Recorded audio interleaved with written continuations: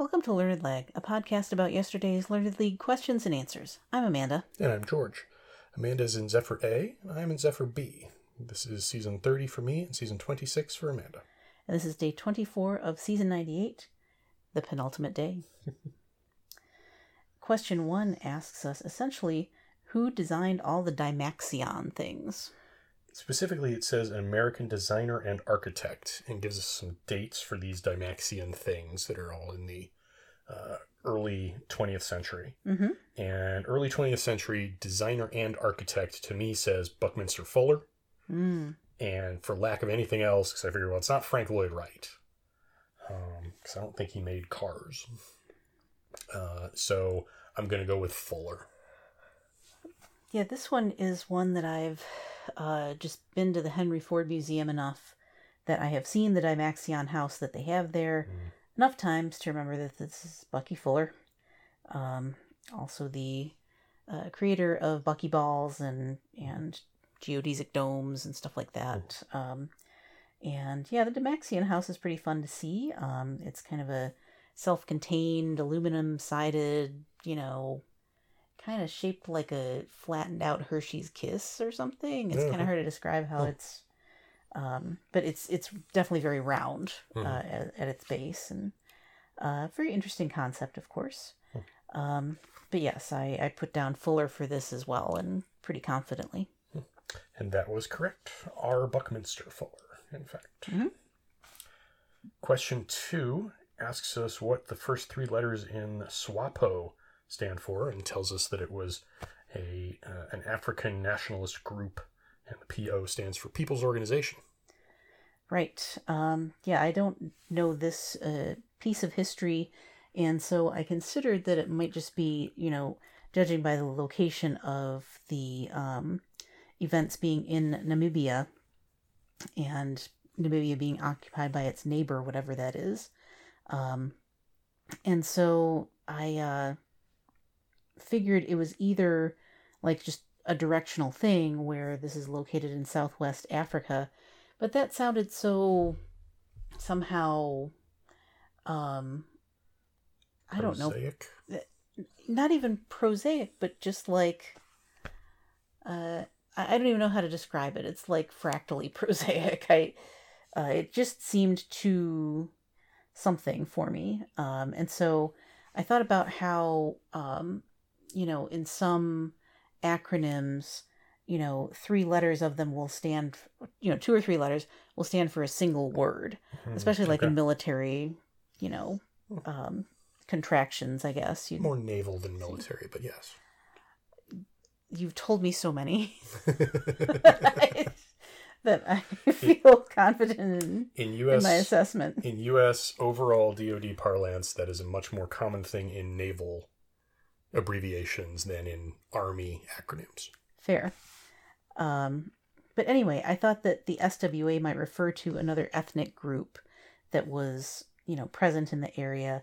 I ended up putting down Swahili because I thought SWA, that makes a lot of sense, that it would just be Swahili People's Organization. Sure, why not? Okay.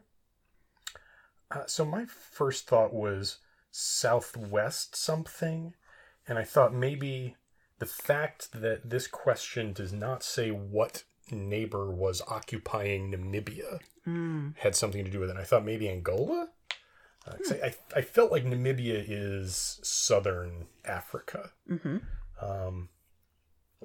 And then I realized that Angola was occupied, I think, during this time, or at least was having its own kind of civil war, and I didn't think it was occupying any neighbors.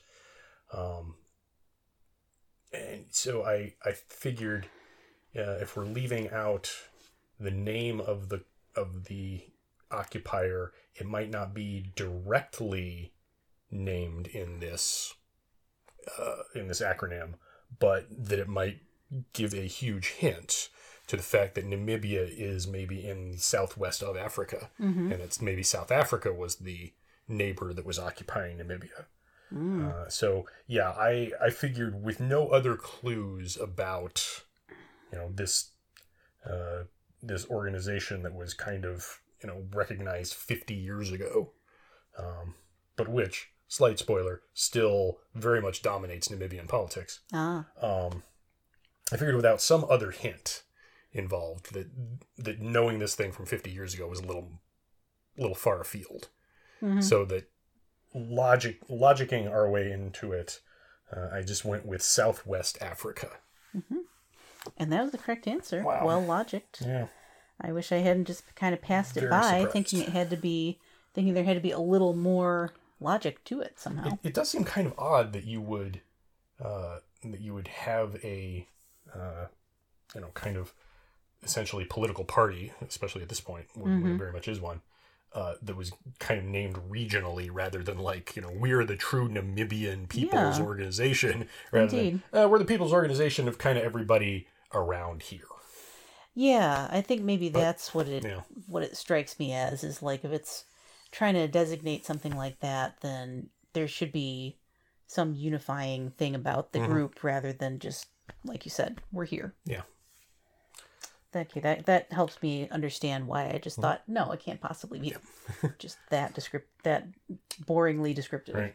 Well, apparently the people of Namibia don't mind it because it has been kind of the one party of the state since achieving true independence from South Africa. I see.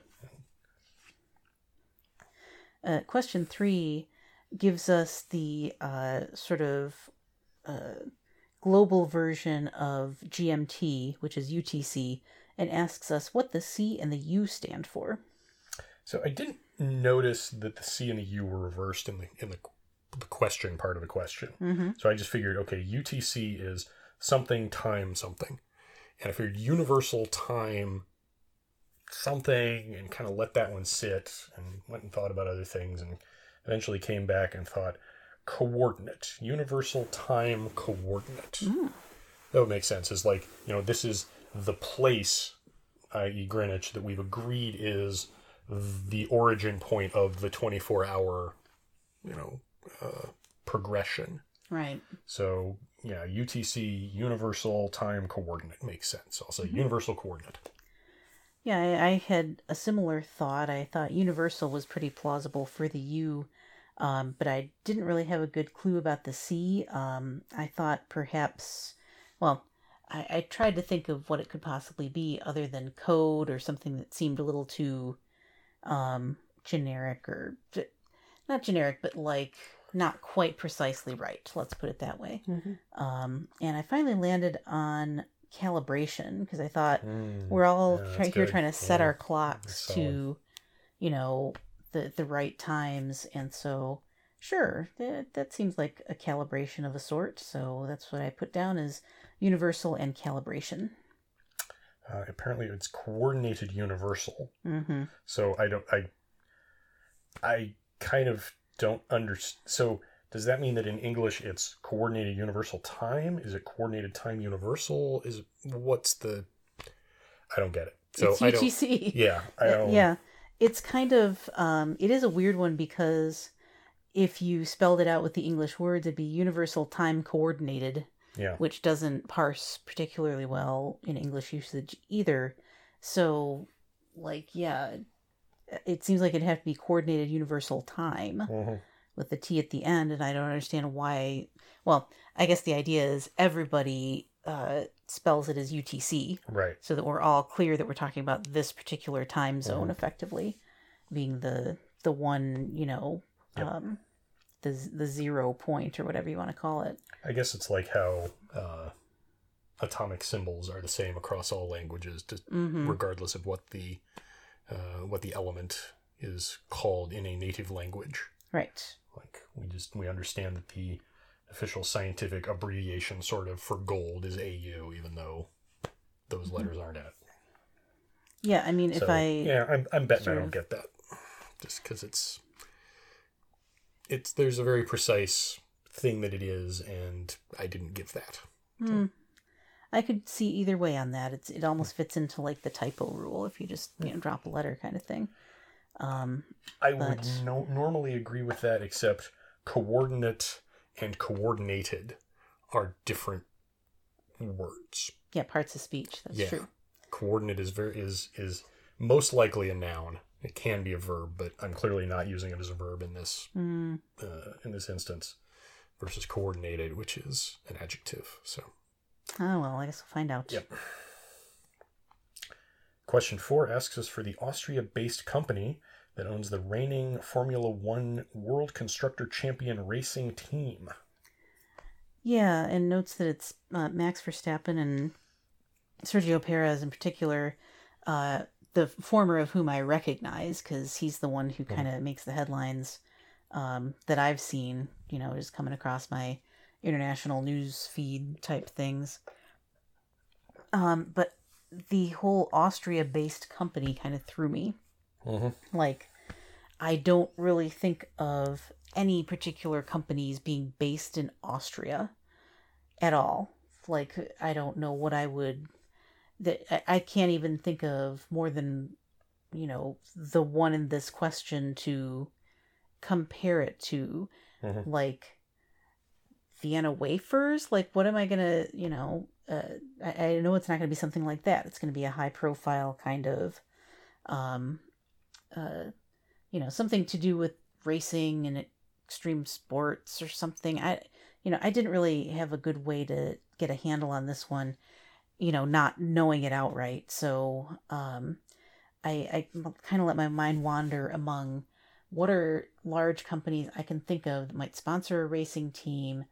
And I kind of had an image of my mind, like, for some reason, seeing, like, the color yellow on the uniforms. I've probably seen pictures of this guy, along with a headline, in passing.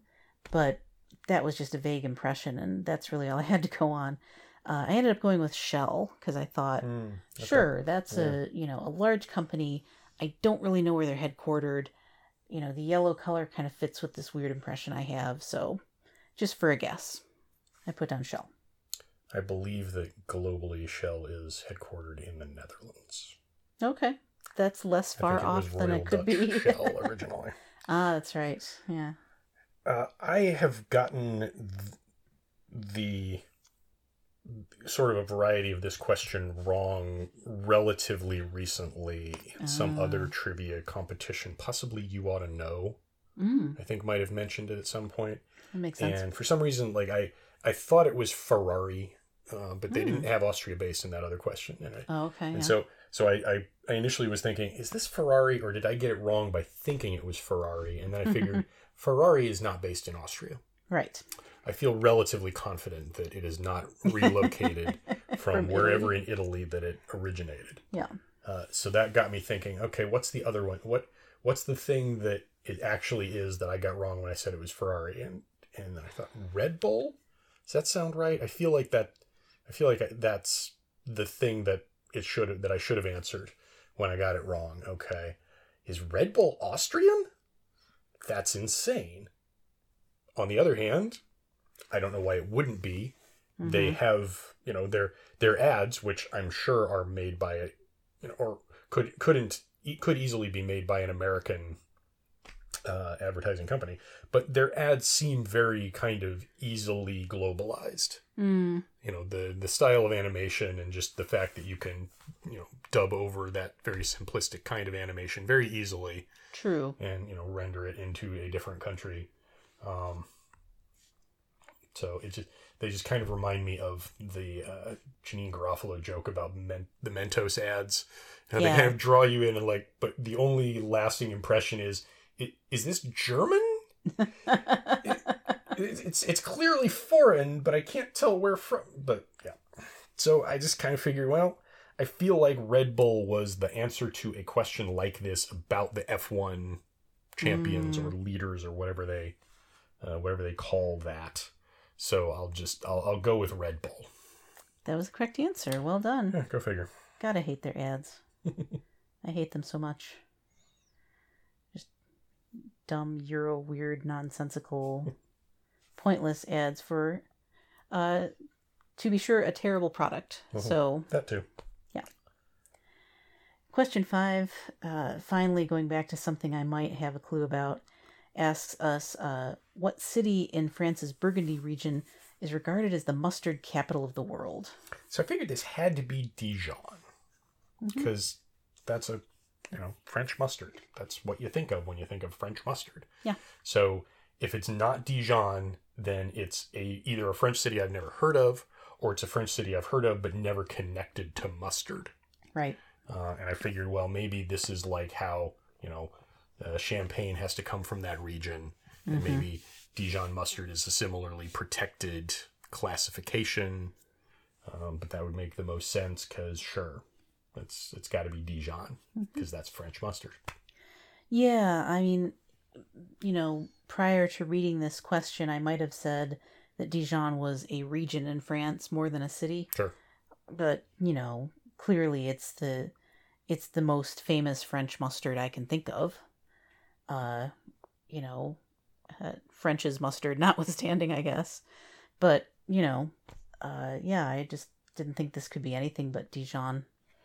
It is a very but of course moment, if you will.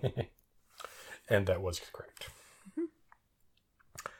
Question 6 asks us what song contains the lyrics, "I'm laughing at clouds so dark up above, the sun's in my heart and I'm ready for love." Yes, and it gives us the time frames in which it first appeared in the Hollywood Review of 1929 and then further popularized 23 years later. So doing that math, that puts us at 1952. And so it took me a minute to get away from... I originally thought of this as like I Got Rhythm because that fits in with that whole, sort of irrepressible happiness kind of vibe. Who could ask for anything more? Sure, that sounds like it could be part of that song. But then I kind of, that didn't feel like a great fit. So I my mind kind of wandered around to other things too. And I kind of circled back to the clouds and the sun and, that whole kind of weather theme that seemed to be present in those lyrics. Because I didn't recognize them on first glance. And I thought, oh, this could be Singing in the Rain because if you're laughing at the clouds and the sun's in your heart, but it's not above you. I thought, yeah, that sounds like the vibe of Singing in the Rain very much. Does it make sense that it first appeared in a different venue than in the movie or musical that became very beloved and iconic? Sure, that, that's the kind of thing that they would do in those older historical days of Hollywood. And of course, I suppose they still do it. People were talking about Across the Universe, or you could think of Moulin Rouge kind of doing a similar thing in a way. So it's kind of a time-honored tradition. Anyway, once I hit upon Singing in the Rain, I thought, yeah, that's definitely what that sounds like it's pointing towards. Yeah, I kind of did the same thing. I tried singing these lines in my head and then figuring out what came next. And just nothing really hit. But I figured, well, it's got to be about weather. So I was thinking, it's raining men. No. Raindrops keep falling on my head. No, I feel like that was later. Singing in the Rain. Even that I felt, because you do the math, and the second time it came around was 1954, or 1952 rather. And I felt like that seemed late for Singing in the Rain. So I tried to think of something else, but I just kept coming back to Singing in the Rain. I think, could it have been early 50s? I guess, yeah. I was kind of thinking like 30s, but I guess it could be post-World War II, sure. And just nothing else that made that weather connection really landed for me. So it was essentially between that and Raindrops Keep Falling on My Head, and I was just so sure that Raindrops was much more modern than the 1950s. So I figured, yeah, okay. Singing in the Rain definitely sounds like a song that could have been written in the 20s, and the musical could have been from the early 50s. Sure, we'll go with that. And that was the correct answer. Well done. Yeah. I will say, I always got, even though the lyrics are a little more cheerful in a way, Raindrops Keep Falling on My Head has sort of a mopier, sadder vibe to me. So, but yeah, it is quite a bit later. But yeah, it's, I guess I need to take this as my mantra for my whole 3 out of 6 performance here, and not try to feel too down about it. I'm mostly irked that I couldn't pull the Southwest Africa one. But also, it's easy to have a little senioritis about that, because I think I am locked into neither be relegated, nor, goodness knows, I'm not going to get into the top 3 of the Arundel. So, I don't have to